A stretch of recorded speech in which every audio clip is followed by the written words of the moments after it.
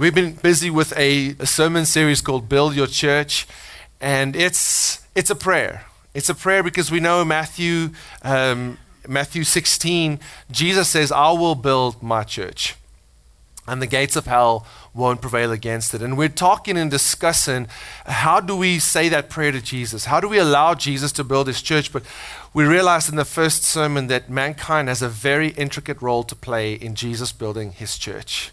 If we don't show up, if we don't lend our members our capacity, then it frustrates the building of God's church. He needs us to say yes to him because he made a decision to work in partnership with mankind on managing earth. And it's just one of those realities that don't often get said. But God said, let them rule over this planet. In that statement, in that moment, he made a decision that he will not act independently on the matters of governance of the earth. Now, of course, we know he sustains the earth. He controls the large outcome of where Earth is situated in the solar system, and Bible says he maintains all that by the word of his power. We have nothing to do with that. No matter how much we jump, we're not shifting this place into a different orbit. Yeah. There are things that he is fully in control of, but there are things that he decided that he would do through us. And this walk called Christianity, he decided to do with people. He decided to do it through people. He decided to do it on people. You and I are the living stones that he uses to build upon the chief cornerstone, which is Jesus Christ. But our lives are needed to be built on that rock so that the building may rise and contain more people, contain more people. So I just want to say this. Jesus is doing two things. He's seeking and saving the lost, and he's building a church, y'all. So I don't know what you're busy doing, but if you're not busy doing those two things, you ain't walking with Jesus. You're out on your own agenda. You're out doing your own plan, your own thing, your own life, and he is inviting you to come and help him seek, save the lost, and build his church. And that's what this series is all about. And so today I want you to think hard and deep about where your life is directed toward, because Jesus is building his church and he wants you to be involved in it. We've talked about the fact that it's going to take a church that understands this to bring change to a community, to transform a culture. It's going to take humility to walk with one another. Because I don't know about you, but I get offended. I get hurt. People do things, say things that I don't agree with. And it's disappointing. But you know what? Being offended is inevitable, even in the church. But living offended is a choice that we can make to not do. And so we need that humility to say, all right, I was wrong here, but I'm going to act in love because love covers a multitude of offenses toward me. And I'm going to choose to forgive because I am so appreciative of the forgiveness that I had received from Jesus, even though I did not deserve it. Neither does that person deserve mine. But you know what? That's kind of how forgiveness works. It comes undeservedly or it don't come at all. And then last week we spoke about faith. We spoke about the necessity of faith for each and every one of us to step outside of things that are just comfortable to humanity and step into the things that Jesus had called us to be involved in. We realize that if we're going to walk in faith with God, it's going to require us to submit our will to his will. It's going to require us to enlist in his work. Yeah. It's going to require us to strive to imitate our hero. And I just invite you to go and listen to that message again if you missed out on that one. I'm working through a couple of words that is indicators of the health of a Christian. The first one is about our family. Are we connected into church family? Because y'all, we can't do this alone.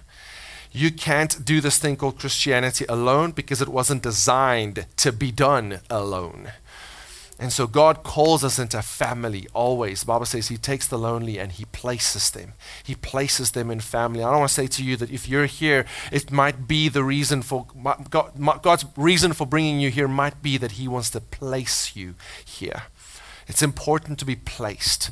It's like taking a tree out of the nursery, where it came from, out of that little pot that sustained it, and put it in a yard, in the soil of a garden, of a house, where now it can shoot roots and start growing.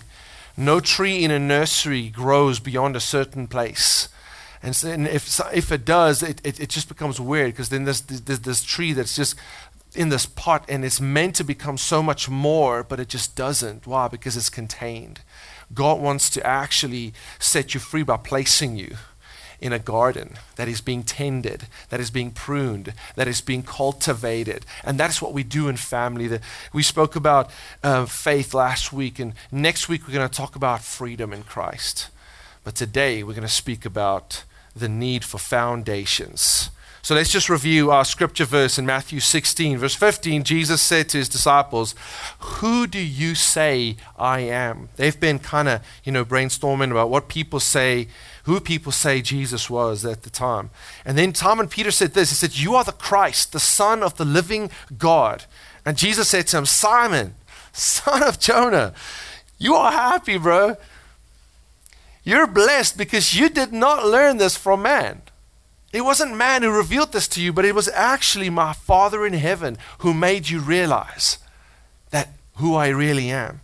And then he said to him, very importantly, "I tell you that you are Peter."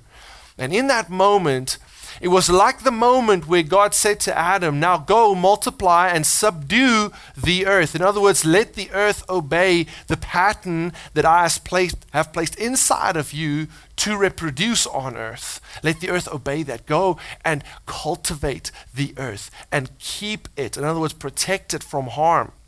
He said to Simon, "You are Peter." He changes his name from Simon to Peter. Peter means rock. But we know this revelation that Jesus is the rock on which the church is built is confirmed by Scripture in other places. That says that the stone that has become, a stone of offense over which unbelievers have stumbled, God has made that stone the chief cornerstone. Jesus is the rock on which the church is built. However, he connects man, but not just any man. He connects the man and the woman who understands who Jesus is to the building of the church.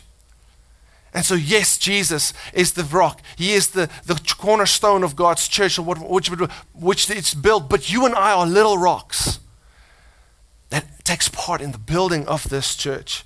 And then he says to him, "I will give you the keys of the kingdom of heaven," the holy nation of heaven. "And whatever you do not allow on earth will not have been allowed in heaven. And whatever you allow on earth will have been allowed in heaven." What's it saying here? It's saying, no, you don't get to decide what goes and what doesn't go. No, actually, you get to know what goes and doesn't go, and then you get to release that knowledge on earth. You get to enforce that knowledge on earth. Why? Because we're meant to manage this planet according to the revelation that we've gotten from God. We don't get to decide things for ourselves. We get to learn them from God and implement them in the earth. It all matches. It all matches with the original intent that God had with mankind in the garden. And so the second Adam comes and he corrects what the first Adam messed up. And he reinstates humanity in their role of establishing God's pattern and establishing God's church on earth. Isn't that beautiful? Is that amazing how that calls you and I to action, calls you and I to participation in what Jesus is doing? No, you're not just you're not just like, tag along. No, you're not. You're essential. You're essential. Your gifts, your perspectives, your energy, your capacity, it's essential. It's needed. It's not just, oh, well, you know what, God's got this anyways. He decided to work through you and I. And so he wants us, he calls us to be a part of this. This week's title is It Takes Foundations. It takes foundations. It takes a church, it takes humility, it takes faith. Church is family for us, but it takes foundations. Right believing leads to right living. Can we all say that together? Say that. Right believing leads to right living. Jesus told the story about a house being built on the rock. In Matthew 7, we read of it. 24-25 says, "Everyone then who hears these words of mine," Jesus' words, "and does them will be like a wise man who built his house on the rock. Then the rain fell, the floods came, and the winds blew and beat on that house, but it did not fall because it had been founded on the rock." 1 Corinthians 3 talks about this foundation, 10 to 11. According to the grace of God, it's the Apostle Paul speaking, given to me like a skilled master builder, I laid a foundation, and someone else is building upon it. Let each one, therefore, take care how he builds on it. For no one can lay a foundation other than that which is laid, which is Christ, which is Jesus Christ. He is the foundation of the house of God. And it does not just say that the person of Christ and what he did to accomplish our salvation. No, it talks about everything about him. His character. It talks about his opinions about things, his perspectives, his teachings. Every single part of his actions is foundational to us. If you want to become a good student of who God is, you need to study the life of Jesus, because it actually tells you who God is, how God will react in moments, how God reacts to certain things. You know, the one guy shouts out to Jesus, "If you are willing, you can heal me." How many of us have stood before a person that is going through something and we wonder, I wonder if God wants to help this person. I wonder if God wants to heal that person. It's because we don't study Jesus. Look at what he said when he said that. He says, I am willing. Be healed. It's a fundamental attitude that God has to respond to us, to respond to our need. He wants to help. He wants to respond to you. I am willing. Be healed. We need to study God so that we can understand how we ought to live. Right? It's that foundation, the foundational thinking that makes us either build on a different foundation of human opinion, human perspectives, the zeitgeist, the cultural, perspectives that we kind of have around us always, versus what is biblical, what is from God, what God has ordained through the life of Christ and the teachings that those have echoed about him. It says, let us take care how he builds upon it, for no one can lay a foundation other than that which is laid, which is Jesus Christ. Our problem is that instead of focusing on how we should build, we started taking upon ourselves to mess with the foundation. We challenge the truths of Scripture. We challenge the truths of Jesus Christ that he had come to establish for the church, for Christianity, and we start messing with that. And we think of ourselves as, okay, no. It's our job to define what's right and wrong, how things ought to work and how things ought not to work, or what's okay and what's not okay. No, it's actually not our job to define that. It's our job to receive that from God and then go and build upon that. And our job is to figure out, how do we build upon that? Not, is that really right? No, by faith, we submit our will to his will, and we accept what he's in his word saying is right. And we try, therefore, to figure it out from there.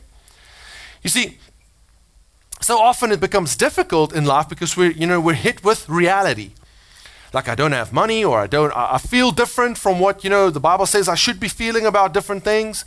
And so what I'm trying to do is, instead of figuring out how can I build correctly within the tension that I'm feeling, I start thinking, no, it must not be right to build on that foundation at all. That foundation must be faulty. It shouldn't be expected of me to build that way, on that foundation. And what we get then is we get destructed lives. Because a life that's not built on the foundation of Jesus Christ cannot withstand the storms of this world. It just cannot. It cannot. And you know what? When storms hit, and it's not an if, it's a when storms hit, we are tested. Our foundations are tested. How we built are tested. And so if in any form or way your life spiraled out of pattern of Christ, out of pattern of what God wanted, it means something. It's not just, life happened to me. No. Jesus actually meant for us to walk through life that does happen to us unscathed. He means for us to, or rather not unscathed, but unmoved. Sorry. He means for us to walk victoriously through the different challenges and pressures that life throws at us. And believe you me, life throws pressures at everybody. Everybody goes through pressure. You're not unique. Everybody has sometimes pressure that is so unbearable to them that they feel like they can't even get up in the mornings. Everybody experiences that. And if I'm in this room, I'm included. Everybody experiences pressure, but God meant for you to build your life on a rock of Jesus Christ, on His revelation, His character, His way of doing things, His responses, opinions to things, so that when that happens, you are not moved. How many of you would like a life like that? Where when pressure comes, you stand. The Bible says, having done all to stand, just remain standing. Do not give an inch. Do not doubt your foundations. Do not call and question the things that God had ordained, that God had proclaimed. No, all you have to do is consider, how shall I build upon those truths? But we've not done that. Cultural Christianity. I read some stats about American Christianity, and it's shocking. Only 30% of Christians actually believe that salvation is by faith alone. Imagine that. Of all the Christians in America, there's only 30% that are convinced that salvation is by faith alone. The rest includes some form of work, some form of, self-performance that needs to be connected in there before a person can be saved. That's shocking. That's one of the most foundational principles of Christianity, and only 30% of those who claim to be Christians in America have a conviction about that. That foundation is lacking. Only 30% of Christians believe in attending a service of some church on a weekly basis. The number rises a little bit if it comes to a monthly basis, but it's still under 50%. Christians believe that congregating according to what the Bible teaches is still something that we ought to do. This is not something that is just, oh, well, you know what? No. This is a problem. This is a problem. Because it's a foundation of the church's existence. And when we start doubting that foundation, we start crumbling. Our lives start crumbling. Maybe slow, maybe it's just a little crack here, and we kind of, patch it up, and it goes okay for a little bit. But soon, you see the effects of that.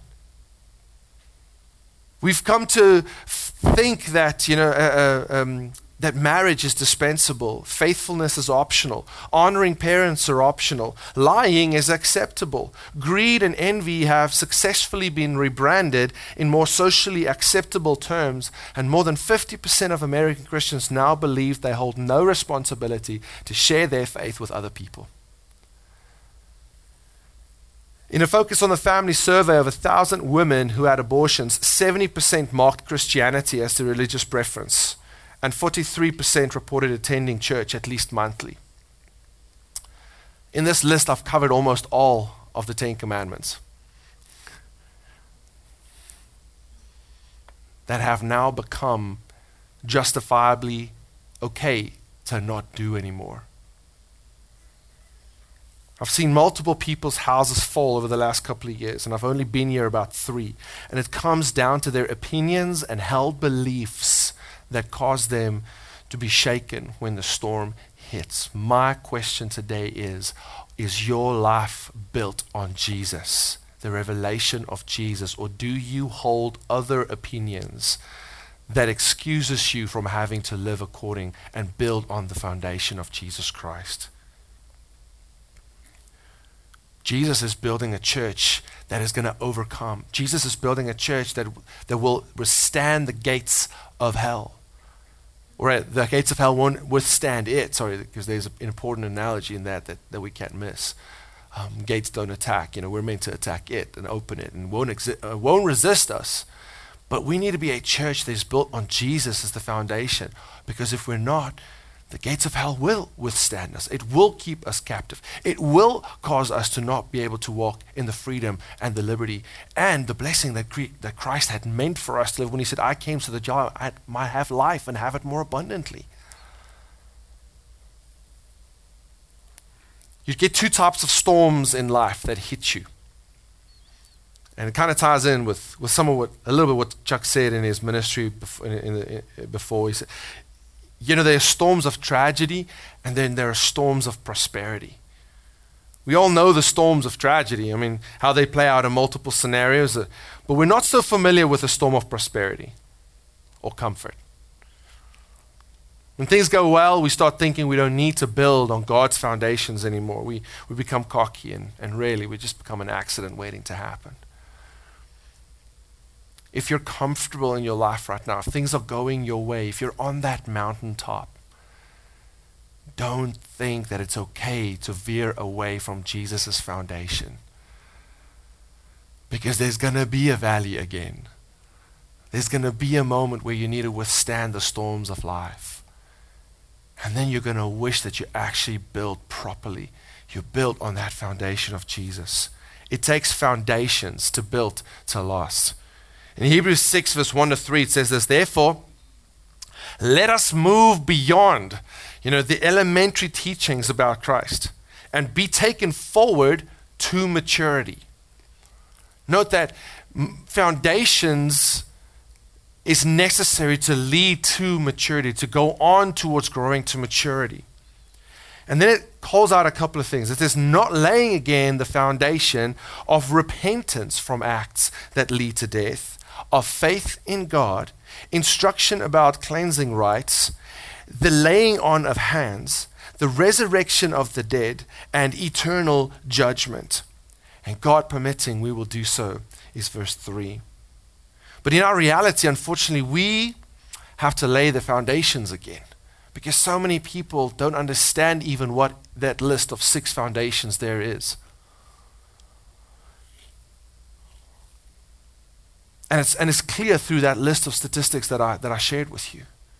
Because each one of these things are often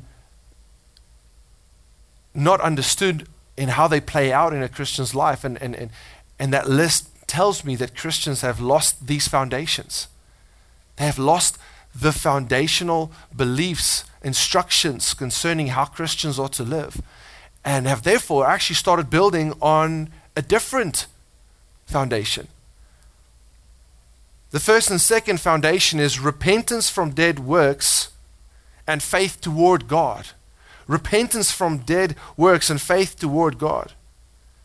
The Bible says dead works aren't just the outright sin that we commit.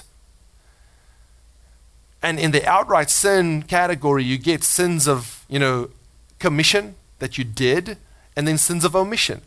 Things you should have done, but you didn't do. Okay? But it's not just those.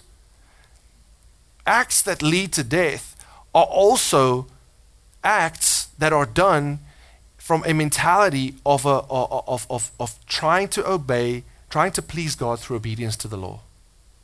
Trying to be saved by doing good works. The work in itself might be great, but if you think that by that work you will be saved, the Bible calls that work dead. It's a dead work. Now, does good works after you have been saved, can they ever be dead? I don't think so. But before one actually accepts Jesus Christ as his Lord and Savior, if he thinks that by performing good works, by those works, he will be judged whether he done enough or not enough, and by therefore done enough and now equals salvation, the Bible calls them dead works. We need to repent of that mindset, repent of that way of approaching him so that we can have faith toward God. Because it's faith in God that leads to salvation, and only faith in God that can lead to salvation. But our problem is that we've kind of absolutized one aspect of God, and we try to ignore the other parts of God. And so we've really been designing our own God based on our preferences and based on our comforts, what we would like to do and how we would like to live. Then we create this God that has all the Christian themes about it, but unfortunately, it does not include the complete package. We say God is loving, but we ignore the fact that he's also righteous and that he's a righteous judge. We say God is full of grace, but we ignore the fact that he's also a God of justice. We say God is a God of forgiveness, but we ignore the fact that God is also a God of restitution to make things right. We want Jesus our Savior, but we don't want Jesus our Lord. We don't want Jesus to be the king because the king calls the shots. No, I still want to be king. I still want to be on the throne of my own life. But you know what? I know there's one thing I can accomplish, and that's getting myself to heaven. So, okay, Jesus, I'll use you for that. Well, he ain't available for that. He's available to be put on the throne of your heart or nothing. We can't create a God that we like and that fits into our mold of how we want to do life and then say, I'm a Christian. No, to be a Christian is to build on the foundation, which is Jesus Christ. And every revelation that comes from who he is and who God is as he revealed God to us. I pray that our faith will be in the biblical God, not the God that society have created, not the kind of God that people say is okay with divorce, not the kind of God that people say, oh, you know what, he's okay. And look, don't get me wrong. There are biblical reasons for many of the things that we need to do, such as divorce. But before you get there, you need to consider the whole counsel of Scripture. Because God is not for it. And that is true. We can't serve a God that's okay with abortions. Because he's not. We can't make up a God that is comfortable to our needs and desires. That's what I'm trying to say. And that is just basically a genie in a bottle. All right, I need you now. Okay, now I don't need you no more. I got this. All right, now I need you again. And now I don't need you anymore. He's either going to be Lord of your life or he's not. And for us to live any other way is to not build on the foundation, which is Jesus Christ. Galatians 6 verse 7 to 10 says this, don't be deceived. You cannot mock God. For whatever you sow, that you will also reap. For the one who sows to his own flesh will from the flesh reap corruption. But the one who sows to the Spirit will from the Spirit reap eternal life. Excuse me. And let us not grow weary of doing good, for in due season we will reap. This is an encouragement to us to say, look, building on the foundation of Jesus Christ might not look as lucrative as the other option that you could have taken. It might not look that, comfortable or that soothing to you. But if you build correctly, if you accept that foundation and you continue to do good, to build your life according to that pattern, trust me, do not give up. In due season, you will reap the rewards that come with building on the right foundation. Do not give up in doing good. And this does not just refer to us being good to people. This refers to us to building correctly according to his pattern. Do not give up on that, because it will lead to you reaping the benefit of living life according to God's principles. God's pattern leads to God's process leads to God's product. But it requires faith and patience and the ability and the willingness to accept his foundations and live according to them, no matter how hard it becomes, no matter how much discomfort it brings us. If we will do it, his outcomes will become reality in our lives. It says the third and fourth foundation is about our witness. It's about our witness. The first testimony a Christian should make after accepting Jesus as Lord is to be baptized publicly as an expression or a confession, a public declaration that they have made Jesus Christ the Lord and Savior of their heart. That is your first opportunity to testify that you have become a Christian.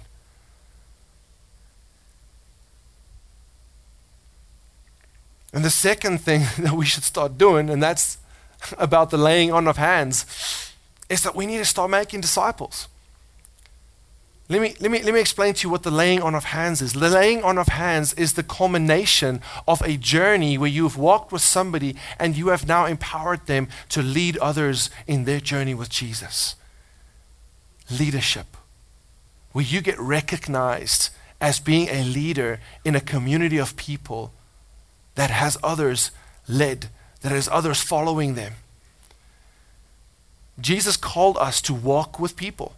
He called us to help people along in their journey with Jesus. One day somebody invited you here. And way before that, there was prayer for you, and there was encouragement for you and loving you to help you to come to see the reality of the life, the God that lives inside of Christians, so that you might want to investigate for yourself. Is this God the one I want to accept? Is this God the one I want to receive and believe in? But all that happens through people. Living life with and for other people, loving on other people, encouraging other people, and then revealing to other people why they're doing it. I'm not doing this because I'm that great of a guy, trust me. I'm doing it because the love of God compels me. Because He loves you, and I recognize His love for you. I might not feel His love for you as great as He does, but the fact is He does. And you need to know that. Sometimes we think that we need to be these saints, We are saints, okay? But we think we need to be these, these cultural explanation of what a saint is. This perfect being. That's just a completely selfless, completely loving, completely perfect in all their ways. And that kind of a person can let other people know about Jesus. No. Jesus delivered a demon-possessed man who was running around graveyards naked. How did they equip him? Just one thing. They gave him clothes. That's all they did for him. Did not teach him anything, did not help correct his views, nothing. Gave him clothes and sent him on his way. And the Bible says that guy went about a metropolitan of 10 cities and he shared what Jesus had done for him. How's that for being prepared to share and to start explaining to people what God has done for us? Our testimony, our walking out of our faith requires us to walk and be focused on people. It's all about people. Jesus came to seek and save the lost. Who are the lost? They're people. They're the person on the other side of the fence that we don't have here in southern Louisiana. Sometimes we do. Where I come from, there's massive fences, sometimes 10-foot fences around every single house, no matter where you go. Super private. I don't know why. No, it's more for security. It's so easy to say hi to your neighbor over here. It's so easy. Like you see your neighbors almost daily. God wants us to have our focus corrected. Being out there, connecting with people, helping people, serving people, loving people requires us to actually be aware and take notes and be interested in people. And that is what this is about. The foundation of Christianity is that we need to share our faith with other people. Through practical things, but also through our witness. This is what I experienced. Let me explain to you what happened in my life when I started making Jesus the Lord of my life. Let me help you understand that this wasn't just a religious act. Let me show you that this changed the way I see reality. That changed the way I saw myself. Let me show you what it meant to me when I realized Jesus truly, truly died for me personally. And I tell you what, that testimony carries power. Carries power to bring other people into that same relationship, grace-based relationship that God had for us. This morning again, somebody affirmed to me how, just this church is such an easy place to get involved in. There's no judgment here. Let me tell you that is an intense privilege to know that. And that's something that we need to tell people, look, I want to involve you in something that gives me life, brings me life.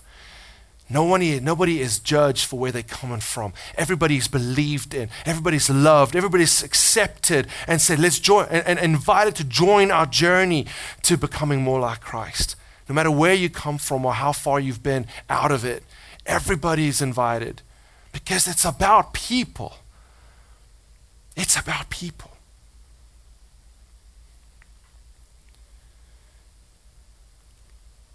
And each of us need to desire that time when we can tell and lay our hands on another person and say to him, all right, you're ready.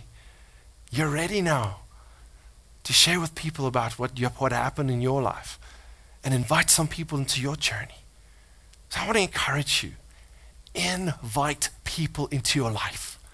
Invite them into your journey. Invite into that journey, the same journey that you have right now. Don't wait until it's better.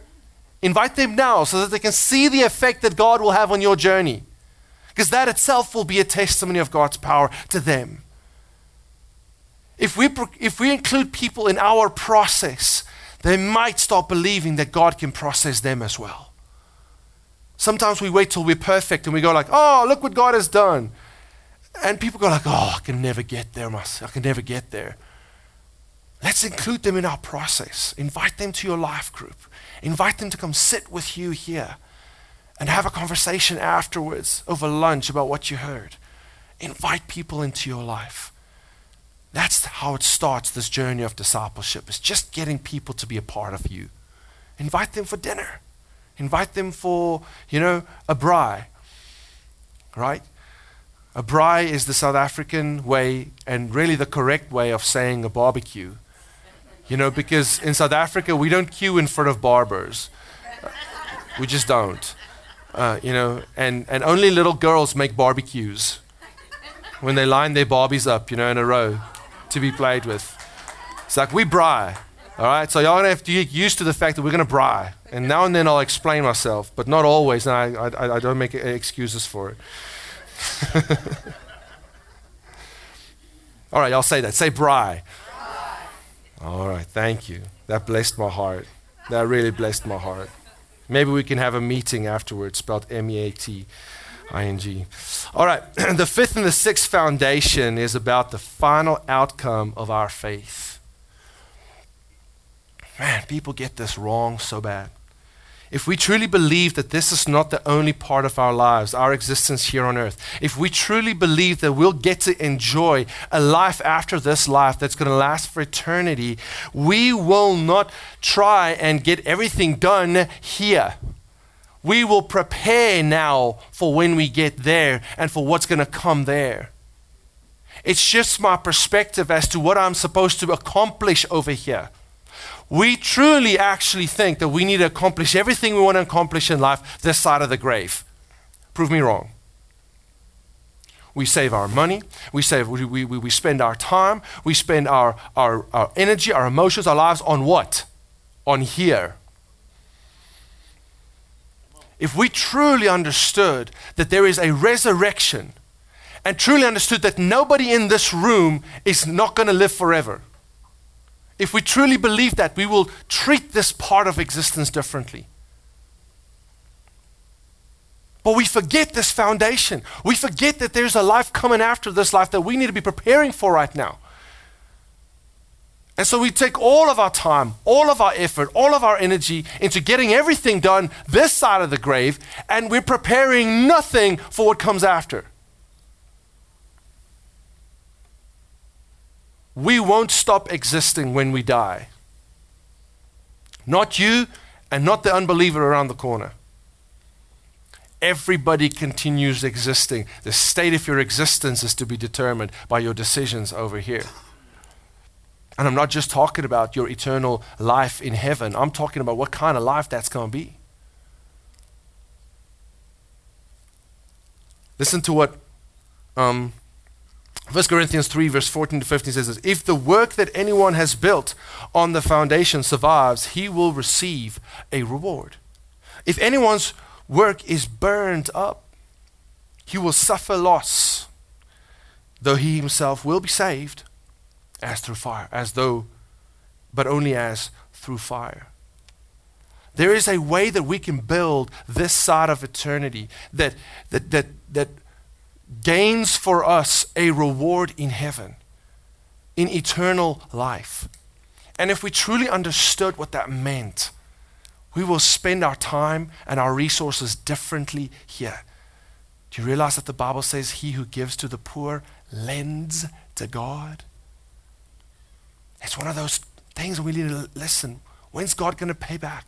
Hey, not always this side. Some of it is stored up for you in heaven. How you treat your neighbor, how you invest in people, to be honest, is the most significant way that you are storing up treasure in heaven. Those who you choose and those whom you're praying for to go with you, that is how you invest your time, your energy, and your efforts here. And your treasure here to have the best return on investment one day when we get to eternity. But we don't understand this foundation. It's the fundamental belief that my existence here is temporary. It's preparatory. It's setting me up. How have you set yourself up for eternity? What have you invested in? Has all your efforts and your time commitment simply have been on the greenback boogie, chasing the almighty dollar, trying to look after things that need to happen here? Let me tell you that is not how God wanted us to build. He did not want you to become so mightily successful on earth, but have nothing that survives for a reward in eternity. Rather, he wants you to invest here to prepare and set up for eternity.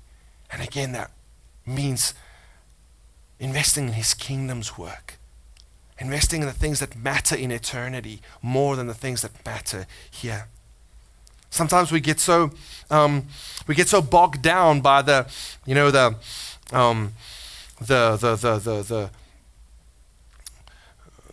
understanding that 10% of our income and our time and our energy and all that, we should give that to God. We get so bogged down with that, right? That we get to a place where the 10% is in fact, first of all, that's like a law that really don't bring life to us, but we'll talk about that later. But the bottom line is that we lose the purpose for the 90. Okay, I've done my duty. No. God doesn't just have a purpose for your 10%. He has a purpose for everything. And he desires for you to come in alignment with his way of thinking, his way of believing. Because if you build according to that, you're not just building for here to be successful and to have a house that will last and that will stand. No, your house will last into the next life. He wants us to think like he. And then the second thing he says, the sixth one is there is let me get to that one. The sixth, let me just remember the one is the resurrection from the dead and eternal judgment. We forget that there is a coming judgment that will separate humanity.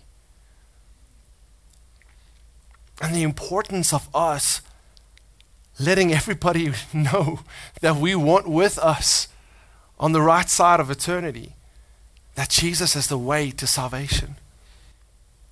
He doesn't show us the way to salvation. He is the way to salvation. In other words, it requires faith in him in order to be saved. Right? But that's what Revelation 2:5 says. It says, look, remember therefore where you have fallen from, and repent, and do the works you did at first.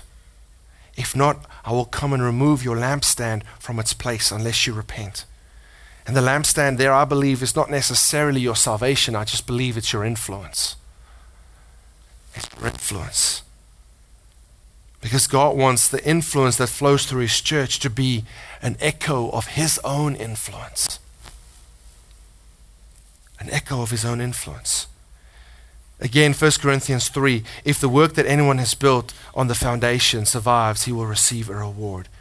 Let us live our lives in such a way that it really and truly sees the foundational belief that there is a life coming after this that I need to invest and prepare for. So this means that literally every one of us are full-time in ministry. Every single one of us are in full-time ministry. It's not just me who do this with, every hour, every part of my day. No, or let me rather say, who is vocationally doing this. No, it's every single Christian are called to believe and build on these foundations. Every single Christian. Everyone is full-time. Now, listen, this doesn't mean that you have to be a jerk and go and offend people, and go and force things on people and go and, shove stuff down people's throats. No, this is actually a call to become like Jesus, who served people, who loved people who were offensive to him rather than being unnecessarily offensive to. In fact, the people Jesus were offensive to weren't the unbelieving sinners. No, it was the religious, self-righteous. And neither does he call us to be offensive to them. But he calls us to ministry. He calls you to ministry. And if he calls you, he'll enable you for it. Right? And so the encouragement here for us is to start building our lives on these perspectives. Because it's because we've not held these perspectives that we've not produced the product, that we've not built our lives on this foundation.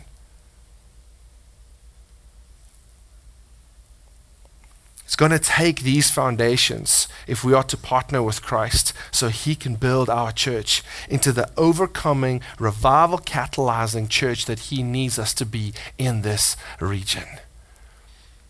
And we can do it because we are able to do all things through Christ who strengthens us. But in the context of what I just said here, Christ's strength isn't there for you to follow your own agenda, to follow your own dreams, to follow your own plans. No, Christ's power is there for you to fulfill his purposes. It's there for you to come and build on his foundation. That has to make sense, right? That has to make sense. So my question for us today that we're going to grapple with in a second of prayer is which of these foundations have you tampered with, or which of them have you ignored? Which of them should you rebuild in your life? Can we get those foundations up there on that screen for a little bit again? I want to encourage you, look at that list there. And let's spend a moment in prayer and ask God, where must my perspectives, my opinion, my belief system adjust to accept what your word says in Hebrews 6 about what is foundational to the Christian lifestyle? Holy Spirit, I just ask you right now to show us the thing that you would like us to respond to today. How have we made our own opinions up? Show us, Holy Spirit. Where have we created our own image of you? Where have we defined what a Christian life is to be that is not in alignment with your word? Help us, Lord. Help us, Lord, to accept your truth. Knowing that when we accept your truth, your work on us can begin. And you can empower us, and you can lead us, grow us to be able to perform your will.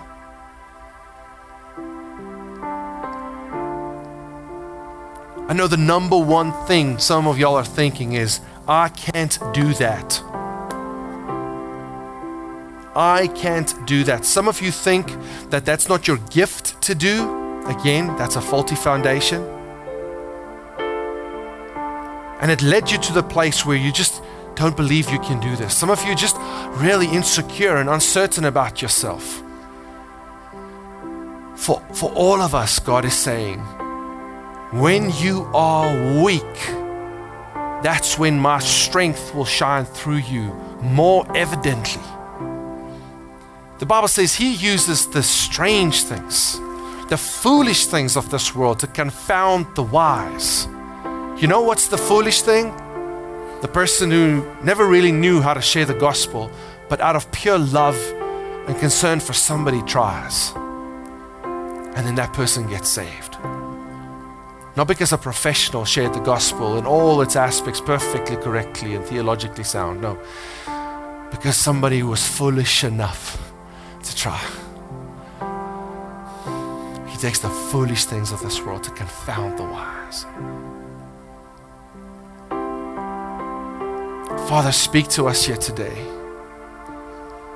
How have we limited you in our lives, Lord? By our faulty thinking, by our human reasoning. Your word says in Proverbs, trust in the Lord with all your heart and do not lean on your own understanding. Show us, Lord, how have we leant on our own understanding, lean on our own understanding of who we are. Some of you say, no, but I'm just this kind of person. I can't do that. No, it's faulty thinking. You can do all things through Christ who strengthens you. Is Christ inadequate? Can Christ not share something? Can Christ not love somebody adequately? No, He can. Does He live through you? Then He declares of you, greater is He who's in you than he who is in the world. By the way, you're also in the world. Christ in you is greater than you. You with Jesus is greater than you. Stop limiting what He can do through you. If He chose you, He qualified you. You are qualified to be used by the Almighty.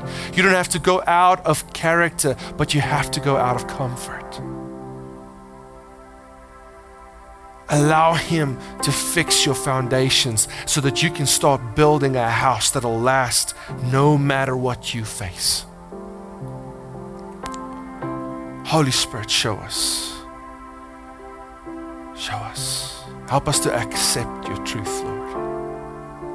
Help us to not combat it with our rebellious nature. Help us to not combat it with our nature is just contrary to you, Lord. It just wants to do the opposite of what you tell us. But thank you that you say in Philippians 2:13 that you are working on the inside of us to give us the desire as well as the ability to do the things that please you. Do a work in our hearts here today, Father, and fix our foundations, we pray in Jesus' name. If you've accepted something to change in your heart today, I want to encourage you. You have to study what that means. You have to learn what that means. And just be interested to see what that could lead to. Take the Word of God and go and see for yourself the things that we spoke about today. And settle it in your heart that, sure, okay, this is how it ought to be. There's nothing wrong with realizing that you are not it yet. In fact, that's the reason for testing, is to figure out which parts we don't know yet, right? Which parts we need development in yet. We fear the results so much because it says to us that we're dumb or clever. No, none of these tests tell you that you're dumb or clever. These tests just tells you, here's where you're going to grow next. And here's where you've got it in place.